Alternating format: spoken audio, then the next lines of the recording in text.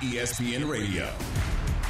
The Milwaukee Bucks escaped Game 1 against Chicago on Sunday after a 7-day hiatus between the end of the regular season and their first-round matchup. Looked a little rusty in that one, but they did an effective job doing exactly what they wanted to do and shutting down whatever Chicago wanted to do on Sunday. This is ESPN Radio on the ESPN app, Sirius XM Channel 80, streaming live on ESPN Plus alongside Harry Douglas. I am Courtney Cronin, and we are presented by Progressive Insurance. You can tweet to us at Courtney R. Cronin, at HDouglas83, at ESPN Radio.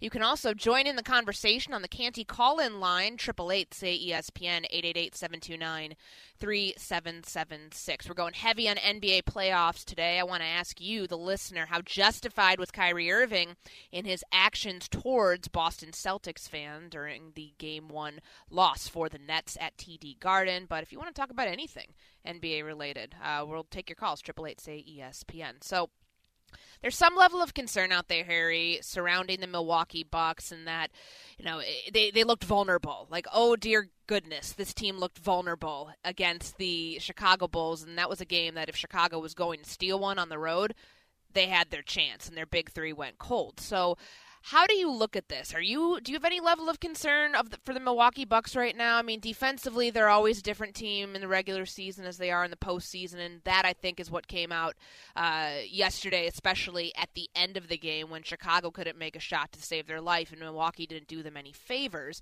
But do we have any sort of level of concern here about where the Bucks stand in the overall hierarchy of the East? No, me personally, I don't, because one of the things we have to look at here, Courtney, is that the Milwaukee Bucks last played on April 10th. Mm-hmm. The game yesterday was on April 17th. They had 7 days, and they came out a little rusty. I mean, it's evident. This is a team that shoots a high percentage of threes each game. They weren't good from the three-point line, and my goodness, if they weren't good, the Chicago Bulls were terrible from the three-point line. So both teams actually struggled in this game. But I look at the history, especially last year with the Milwaukee Bucks. They went down 0-2 against the Brooklyn Nets. Now, granted, I know Kyrie got hurt, but they still came back and won that series. You look at the series against the Atlanta Hawks. They started that series down 1 game. They came back and won that series. Then you move along to the NBA Finals, the biggest stage at the highest level. Everybody wants to win that trophy. They started that series down 0-2 and came back to win the NBA Finals, and all those guys became champions. So for the Milwaukee Bucks, am I worried about them? No, because they understand this thing called defense. Now, if it's one thing that I'm worried about that I looked at during that basketball game was the turnovers. This team had 21 turnovers yesterday, and I think it's a testament to them that they were still able to win the game. Now, 9 of those turnovers came in the fourth quarter, and that's where you definitely don't want those turnovers because that's crunch time. That's when you make your moves and make your mark and go on and try to will to get a win.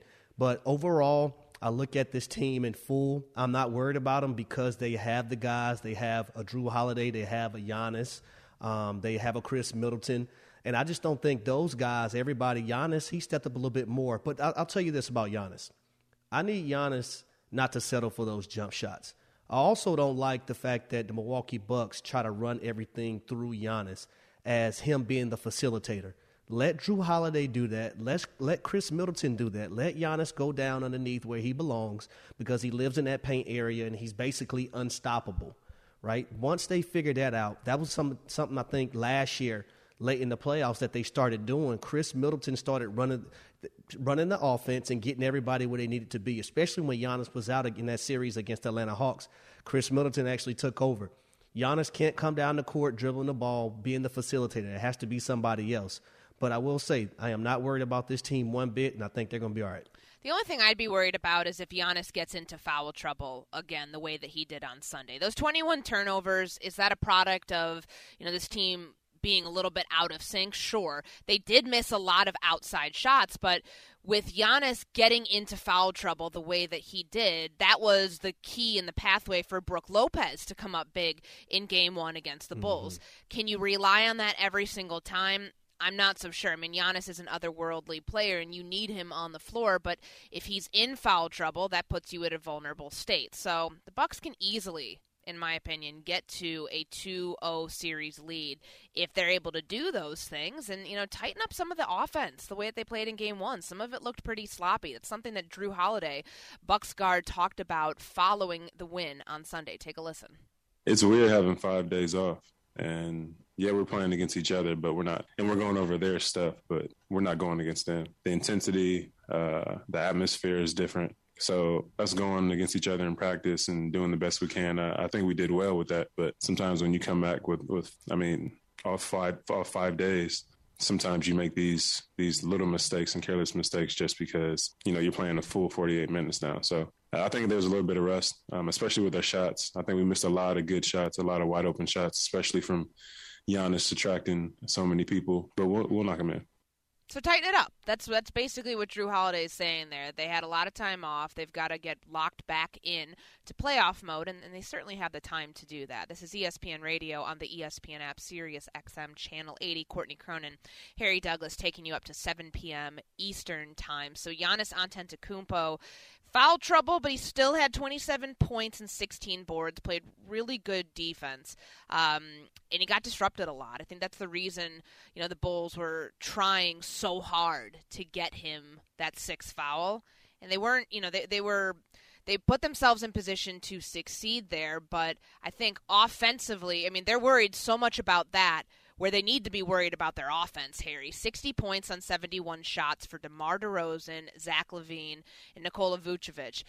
That's really, really bad. That's horrible production from your big three when this was the one chance that you probably had the entire series to steal one on the road. It doesn't feel like it's going to happen again. Certainly will not if that's the sort of production that you get from your stars. No, they were 21 for 71, and that's 29%. You can't have that from your big three.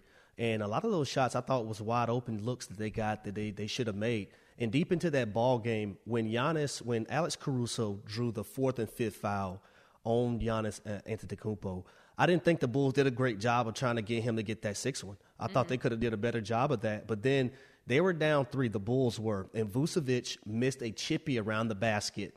And it's a big difference when you're going back down that court late with some seconds left to defend the Milwaukee Bucks and you're down 1 versus being down 3 because you missed a chippy. And then Zach LaVine came back and just shot up a prayer from the three-point line. I thought he could have got a better shot there. But if it was one game that the Chicago Bulls could have stolen, won, and flipped a home court advantage, it should have been this game right here in Game 1. And Alex Caruso made it a one-point game when he made that layup with 1:36 remaining in the fourth quarter. But like you mentioned, they couldn't hit the broadside of a barn there. Zach LaVine dropped the 31-foot three-pointer pull-up attempt that he had. Alex Caruso got in some foul trouble there. DeMar DeRozan was missing shots that were 8 to 10 feet out at the end of the fourth quarter. Just not a great look offensively for the Chicago Bulls, who truly need to get it together if they want to be able to make this thing a 5-game series and not a full sweep the way that it was during the regular season between these two teams. Also kind of feels like the Bulls, this is one of the better teams in the East. They knew that going in, that's what they would who they would have to face, but they've got to find a way to score. 32 points in the paint, 5 fast break points despite 21 turnovers. Take advantage of when your opponent is struggling. I don't understand why it's that difficult. But I will say this, Courtney. I thought Kobe White did a great job coming off the bench, adding that instant offense. Now, 2 people I think that need to play well moving forward, Javonte Green and Derrick Jones Jr. Those 2 guys have to provide more than they did in Game 1 for the Bulls to even have a shot. Be sure to tune in to the ESPN Daily Podcast, bringing you a deep dive into a single story from one of ESPN's hundreds of reporters, presented by Supercuts. Be sure to download, subscribe, and review ESPN Daily, available wherever you enjoy your podcast. Straight ahead, switching gears to the NFL, Deebo Samuel, A.J. Brown, and Terry McLaurin are all skipping on-field work during the off-season program. Who should get a deal first, and at what price point? We discuss next here on ESPN Radio and the ESPN app.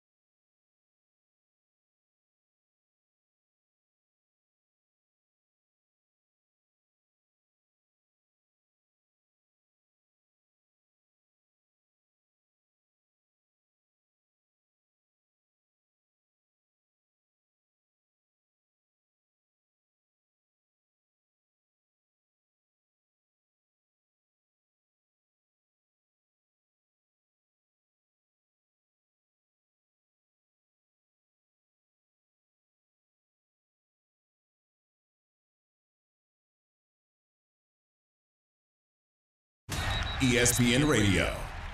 And radio on the ESPN app, Sirius XM Channel 80, and streaming live on ESPN Plus. Courtney Cronin, Harry Douglas taking you up till 7 p.m. Eastern Time. How justified was Kyrie Irving in his actions towards Boston fans during Game 1 of the Nets-Celtics series? 888-SAY-ESPN, 888-729-3776. Phone lines are open. Let's go out to Wolfie in Ohio, a longtime Celtics fan. What are your thoughts, Wolfie? You're on ESPN Radio. Hi, Courtney. How you doing? I'm good. How are you? I'm fine. As a lifetime Celtic fan and a Yankee fan, believe it or not, from Toledo, Ohio, the thing I get two things out of Kyrie. First of all, he's very selfish for not getting this vaccine. Stephen A. supposedly talked to Magic and Larry Bird, and they asked them about it, and they said, if it was somebody on our team, we would have tied him down in a chair and gave him the vaccine ourselves. Okay, that being said, which I think he's very selfish ball player. But then, as my dad used to tell me as a young boy, mean what you say and say what you mean. When he played for the Celtics, you know, he was all lovey-dovey with Boston, and he wanted to end his career with Boston, and then all of a sudden he's gone. So the Celtics fans have all the right to give him as much grief as they possibly can without throwing water bottles on the court, with just verbally taunting him. I agree 100%, and I would do it if I was there.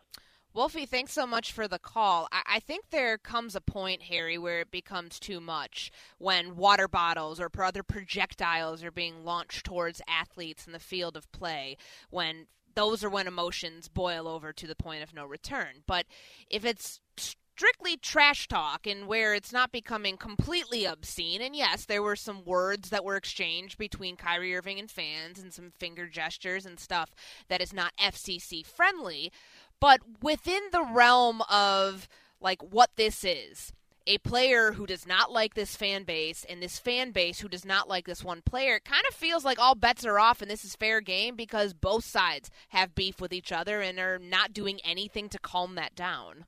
Yeah, I just think as long if things don't get physical and then you have objects being thrown or Kyrie going in the stands, you let bygones be bygones and just enjoy the play of the players on the court, enjoy the rowdiness that the fans bring, and I think everything is going to be cool. Now, it becomes a problem when the things that I just mentioned start to take place and start to happen. Mm-hmm. But I don't think it's going to get there because Kyrie mentally is in a different state. I don't think he's going to go in the stands and try to fight somebody because there's a whole lot of stuff that comes with that, and you don't want that. We've seen the malice in the palace. We've seen all these things transpire before in the NBA, and we don't want it again.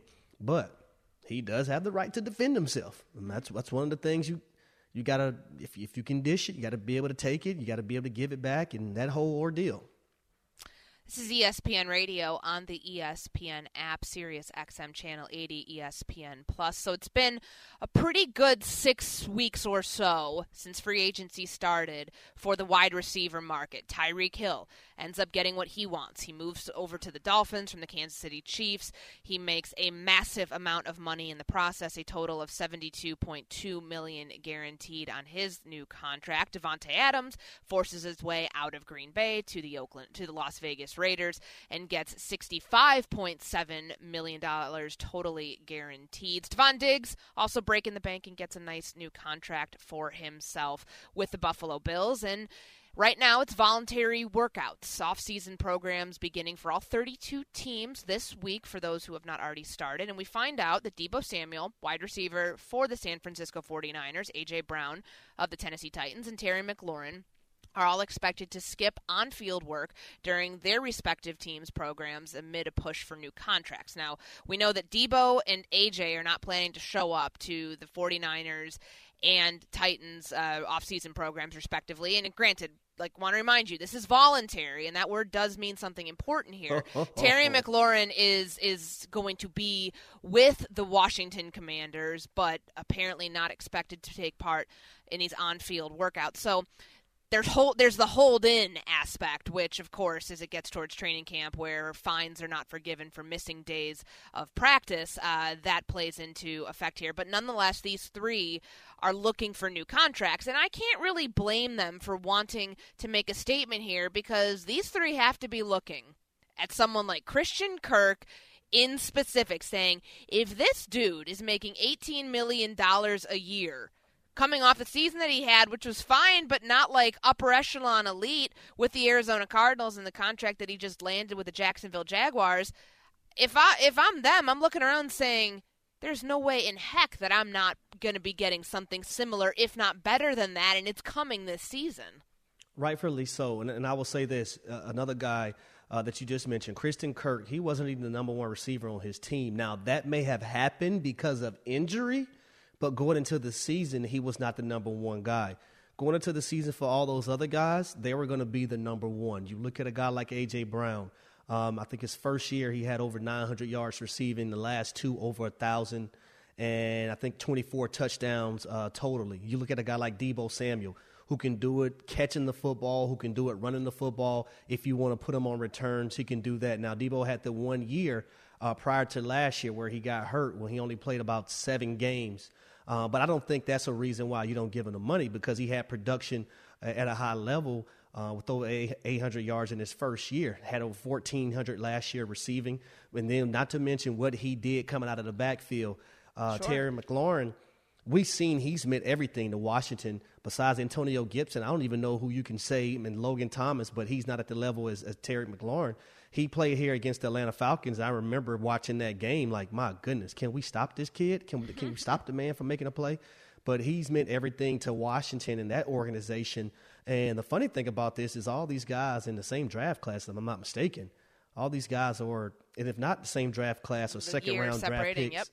And longer. So I like the fact that they're standing up for what they believe in. And this is what I want fans to start understanding. Stop saying that these players are obligated to a contract. They know their worth. So if you know your worth, do what you have to do to get your money. Because I don't see the same gripes when organizations have a contract for a player and they cut that player and break the stipulations of the contract that they had from that end. We got to stop as people siding with billionaire owners and being mad at players for doing what's best for them and their families. I remember going through this when I was, I think my second year going into the league. Roddy White, I played with him, my brother from another mother. He held out, and no one took it personal. We knew what he was doing. We knew what his worth was, and he stayed out until he got the money he deserved. It's common. That's what a lot of guys do, but stop saying that these guys are selfish because they make those decisions. No, those guys aren't selfish. They just know their worth, and they're not going to let you rob Peter and pay Paul. And to expand upon your point here, they're all three of them are going into the final year of their rookie contracts. They were all drafted during the 2019 draft, all second-round picks as well, which was, a good point that you brought up. Shows you just like the depth of the receiver classes that we've seen come out the last couple years, where this is typically the time. No one plays out the length of their contract if you've been a superstar talent, and not nowadays. Someone not at all. And Deebo Samuel, for example, on this, was an All-Pro player and a Pro Bowl player this year. Of course, he's going to want to get his money. A.J. Brown was a Pro Bowl player during his second season in 2020. Of course he's going to want to get his money. So I don't think you can fault these guys. And like you had mentioned and you brought up, every single one of these receivers has meant more than just being an outside threat for the quarterback. So the offense ran through Deebo Samuel in San Francisco this past season. When A.J. Brown is healthy, he's the best receiver that the Tennessee Titans have. Terry McLaurin, they don't have an offense in Washington unless he's there. And, he's probably wanting some hazard pay here too because he has to play with Carson Wentz this season. Yes, but Lord. Quickly, before we have to go to break, which of these three receivers do you feel like gets the deal first, considering their values to their respective team? Is there somebody that's, rising to like the top for you at this list? To me, it's Deebo Samuel because of the season he just had, but I think you can make an argument for the other two easily. I'm going to say A.J. Brown, just with the simple fact that the Titans have played in the AFC Championship game before. They made the playoffs the last 3 years. They was the number 1 seed last year, and I've seen this offense without a Derrick Henry, how A.J. Brown is meant to it, and even with Derrick Henry, what he's meant to Ryan Tannehill in that pass game that they have in Tennessee. So I'm going to go with A.J. Brown first. All right, Debo, A.J., and Terry McLaurin all not expected to be part of on-field workouts when their teams begin those things this week during the voluntary portion of the offseason program amid contract holdouts, potentially what those could develop into here down the line. We'll see who gets paid first. Straight ahead, did we see enough to put the 76ers back into the championship contender category, or are they still pretenders? We get into that next here on ESPN Radio and ESPN Plus.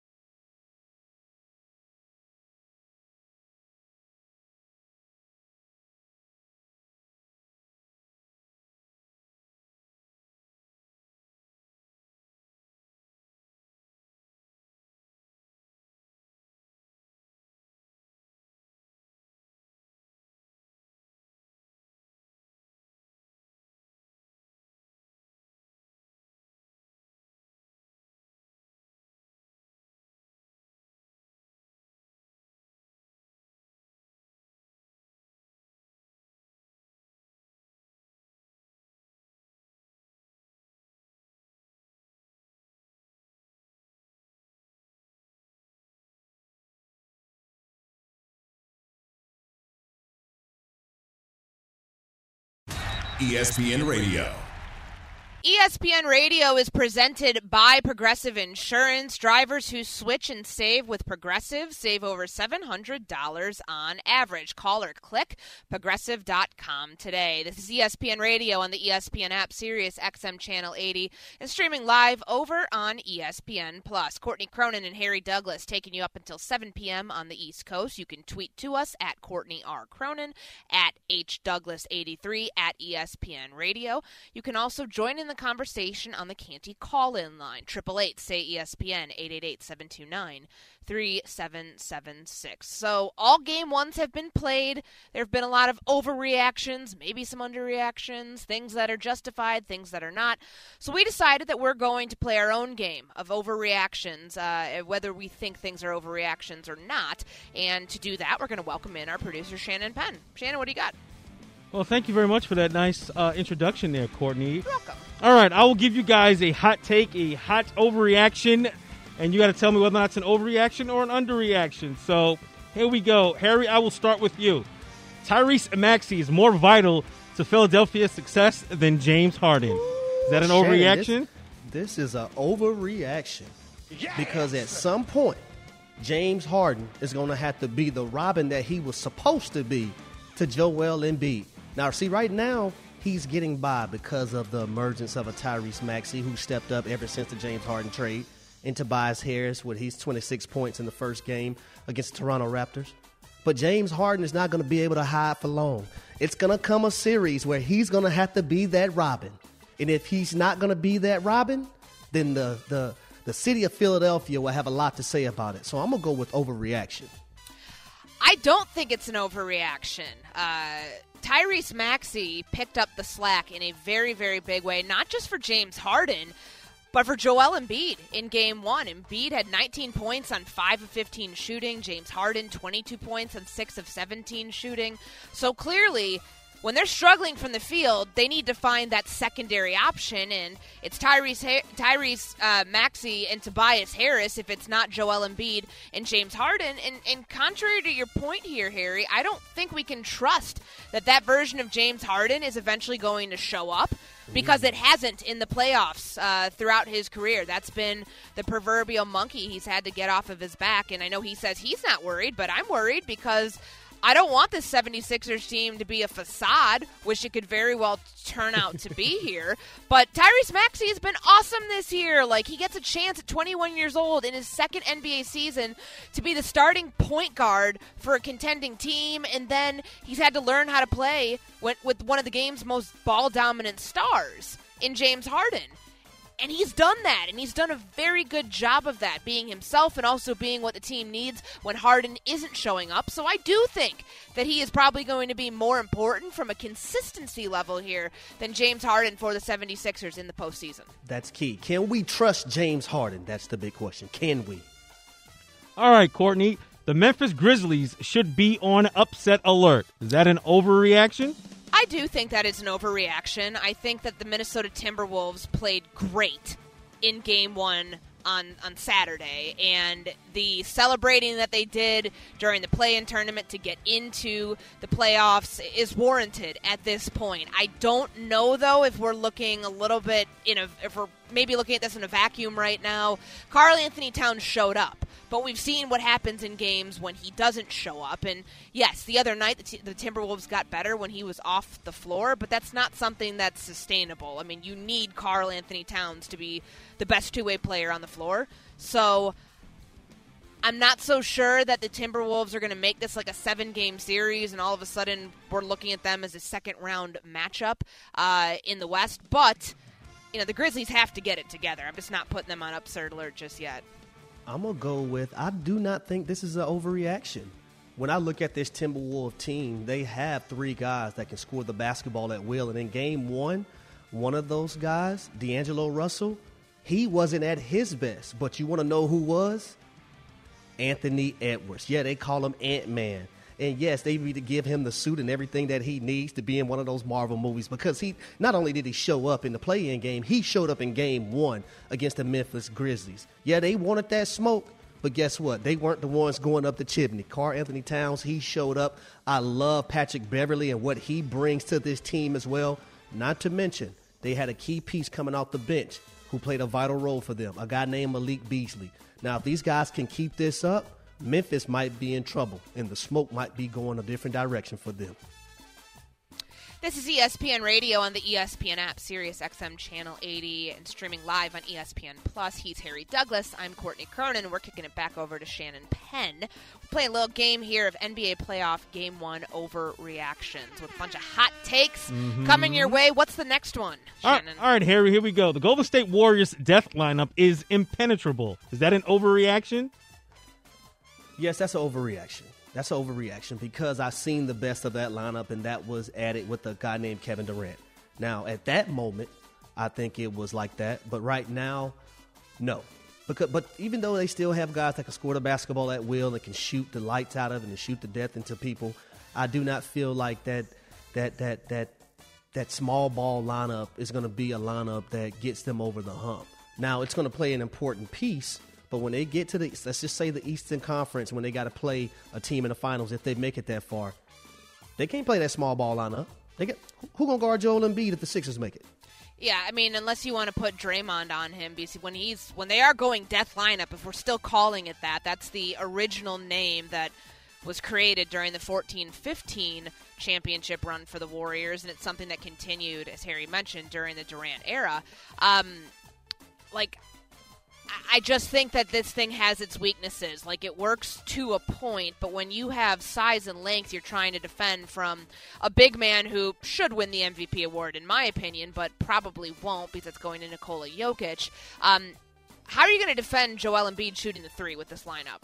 I don't think it's possible. So, it worked. It was great in Game 1. Like, really cool seeing the 5 minutes that Curry, Jordan Poole, Klay Thompson, Andrew Wiggins, and Draymond Green put together.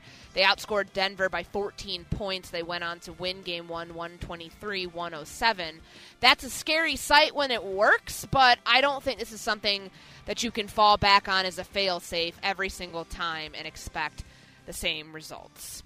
We're going to do some more Game 1 reactions, Game 1 overreactions, maybe some underreactions later in the show, bringing you the hot takes from all of the Game 1 action in the NBA playoffs. And by the way, the NBA playoffs are on ESPN Radio. Be sure to tune in tonight for 76ers and Raptors Game 2 action. Coverage begins 7 p.m. Eastern Time on ESPN Radio and on the ESPN app. Straight ahead, the Cleveland Browns are breaking the bank, giving Denzel Ward a 5-year, $100.5 million extension. We discuss next here on ESPN Radio.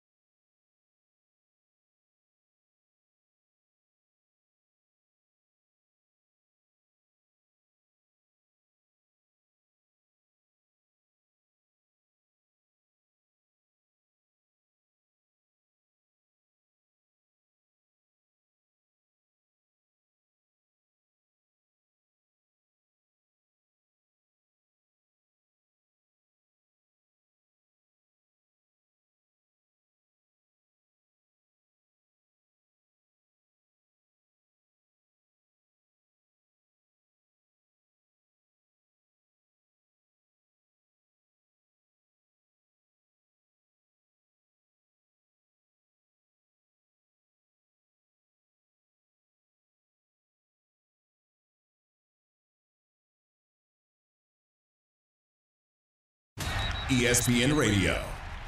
Courtney Cronin and Harry Douglas with you on ESPN Radio, streaming live on ESPN+. The Cleveland Browns awarded Denzel Ward a 5-year, $100.5 million extension today, sources telling ESPN's Adam Schefter. Denzel Ward now the highest paid cornerback in NFL history. He was a 2018 draft pick, 4th overall that year in 52 games. 10 interceptions, 2 of which he returned for touchdowns, and 50 passes defended. So he resets the market here, Harry. Did you expect this to happen? Was somebody rising above Jalen Ramsey here as the highest paid cornerback? His salary was $20 million per season, the one they signed with the Rams, and now Denzel Ward just edging him a little bit to a $20.1 million average annual salary. Yeah, I was expecting Denzel Ward to get paid, but not be the highest guy at the cornerback position when you think about the NFL. Now, I will tell you some of the things that he does very, very well. He's a guy that can play man coverage. And I just want to go back to a lot of people just look at the game stuff. Think about who he went against in practice the years he's been in Cleveland. You went against an Odell every day. You went against a guy named Jarvis Landry every day. So that does nothing but build your confidence when you go out there and play football against other guys on other teams, because most of the time you're not going to go against 2 guys who are going to be better than those guys that you practice against every single day. You mentioned the 50 pass deflections. That is very, very huge. 10 interceptions. I would like to see more interceptions. Now, I think the reason why we don't see that many is because people aren't looking to throw his way so much. Sure. But I love what he presents to the game. I love him on this Cleveland Browns team. And when you have a guy that can play man coverage and most of the time lock down one side of the field, it's a major bonus for your team. This is a big deal for the Cleveland Browns as far as like moving past the period where they had poor drafting, awful results. Yeah. They've got somebody now that's going to be under contract with them for a very, very long time, 6 more seasons. So that takes him through the 2027 season. That's a big deal. Because when you have your secondary solidified and when you've got a lot of moving parts there and one player who's going to kind of control and be the calming presence back there, I think that's huge. And, you know, it's something that I don't know when the next cornerback we're going to see reset the market like that, because $20.1 million is a whole lot on an average annual salary for a cornerback. And I don't know like where the market's headed towards here. But, you know, good for the Cleveland Browns and more so good for Denzel Ward for making this thing work here. I mean, he's already got a second contract here and is certainly proving his worth to this organization over other players who did not. Straight ahead, Colin Kaepernick says he's willing to be a backup quarterback in the NFL. We get into that next. This is ESPN Radio on the ESPN app, Sirius XM Channel 80, streaming live on ESPN Plus. Courtney Cronin and Harry Douglas with you until 7 p.m. on the East Coast. We are presented by Progressive Insurance. You can tweet at us at Courtney R. Cronin, at HDouglas83, at ESPN Radio. You can also join in the conversation on the Canty call-in line. We'll take your calls on the NBA, on the NFL, whatever you want to talk about on this Monday. But I really want to know, how justified was Kyrie Irving with his actions towards Boston Celtics fans during Game 1? The number to get in, 888-SAY-ESPN, 888-729-3776. We were just talking a little NFL there with the Cleveland Browns awarding Denzel Ward a 5-year, $100.5 million extension, making him the highest-paid cornerback in the league. Now we turn our attention to the quarterback position. Colin Kaepernick, once again, talking about his willingness to be a backup quarterback in the NFL if a team is willing to give him a shot. We first heard him say this during Michigan's spring game a couple weeks ago, and he was on I Am Athlete talking about his willingness to take a backup job. Here, take a listen. If an opportunity presented itself today and they said, we want to bring you in as the backup, would you take that? Yeah. You'll take that. If an opportunity, I know I have to find my way back in. Okay. So, yeah, if I have to come in as a backup, that's fine. But that's not where I'm staying. And when I prove that I'm a starter, I want to be able to step on the field as such. I just need that opportunity to walk through the door. That was Colin Kaepernick, free agent quarterback who has not played since the 2016 season, on the I Am Athlete podcast. That question came from former NFL wide receiver Brandon Marshall. Now, here's my question, Harry. This is a time of year where spring football leagues pop up, and the USFL just debuted over the weekend. If Colin Kaepernick is serious about playing in the National Football League, why wouldn't he take an opportunity to at least showcase what he looks like in an actual game setting, and not just these, the routes on air that he's throwing to receivers at the college level? We saw it at a pro day a couple of years ago and outside of the Atlanta area. Like, why not further your case and show I'm serious about this by actually being on a team when you have 10 other guys around you on offense? Like, am I crazy for thinking that? No, you're not. But first, let me say this, Courtney. I do think it's ridiculous that Colin Kaepernick doesn't have a job for kneeling and during the national anthem for a cause that I think a lot of people got misconstrued. So let me say that first and foremost, because I actually played against Colin Kaepernick back in 2012 when I was with the Atlanta Falcons. We went to the NFC Championship game, and we lost to the San Francisco 49ers in Kaepernick. I remember watching him run on the football field like a gazelle. Now, I've heard he does throw the football pretty hard. Need to work on his touch a little bit. Certain passes you can't throw all the time, 190 miles per hour. But I will say this. He should have been on a roster and should be on a roster, even as a backup. Or if not a backup, a third-string guy, right? He that's just point-blank period. I thought he was that decent enough to be on a team. Now, in saying that, I agree with what you said. If he wants to play football that bad, there's a league called the USFL that just started, right? They had games this weekend. Go out there and show people what you can do in a team setting with the pads on, reading defenses, and that you can still play the game of football at a very, very high level, right? Sometimes we have to sacrifice. We can't just think we have it the way it used to be, right? Those times are over with right now for him. So to show teams and showcase himself in a football setting, I think the best right now is the USFL. Do I still think he can play in the National Football League? Yes, but not as a starter, but getting those practice reps, being around the guys again, being on the football field, and possibly working his way to that, possibly and maybe. But until that time comes, I'm jumping on any and everything in situation that I can get to play football anyway, to showcase my talents, and that I can still play football at a very, very high level. But that's not what he's doing. And that's what I feel like some people are skeptical about Colin Kaepernick and his actual want to play football, because he's had opportunities. Have they not been in the National Football League? Correct. But think about how many years he's been out in all of the leagues that have that have popped up. Some of them went defunct, like the AAF, but the XFL was around, and that, went quiet because of COVID, but it's back soon, and the USFL around now, and it's not like he would have to do something like the fan-controlled football league, and not putting any slight on that, but if he wants to play serious football where there are former NFL coaches and former NFL players trying to find the spotlight and shine in that spotlight for their chance to get to the big leagues, then he has a chance to do it. I just feel like at this point that skepticism is actually, it has some credence to it because he's had a chance to prove that he deserves, that he belongs, and he just hasn't taken that opportunity to show it. Real quick, I want you to hear from Colin Kaepernick on the I Am Athlete podcast about why he believes he's not going to be a distraction to NFL teams. Take a listen. When you're talking about the people that are actually in the building, that has never come out that have been a distraction. It's never come out that have been an issue from the people I played with. Cap, can I keep it real with you, Cap? This is between you and I. Don't tell nobody. $16 billion industry, Cap. What about our fan base? What do we say to our fan base? What are they going to say? I say you have end racism in the back of your end zone. You got Black Lives Matter on your helmet. Everything I've said should be in alignment with what you're saying publicly. It's a $16 billion business. When I first took a knee, my jersey went to number 1. When I did the deal with Nike, their value increased by $6 billion. $6 billion with a B. Straight ahead, does Kevin Durant have to play at a superstar level for Brooklyn to win this series? Next, ESPN Radio.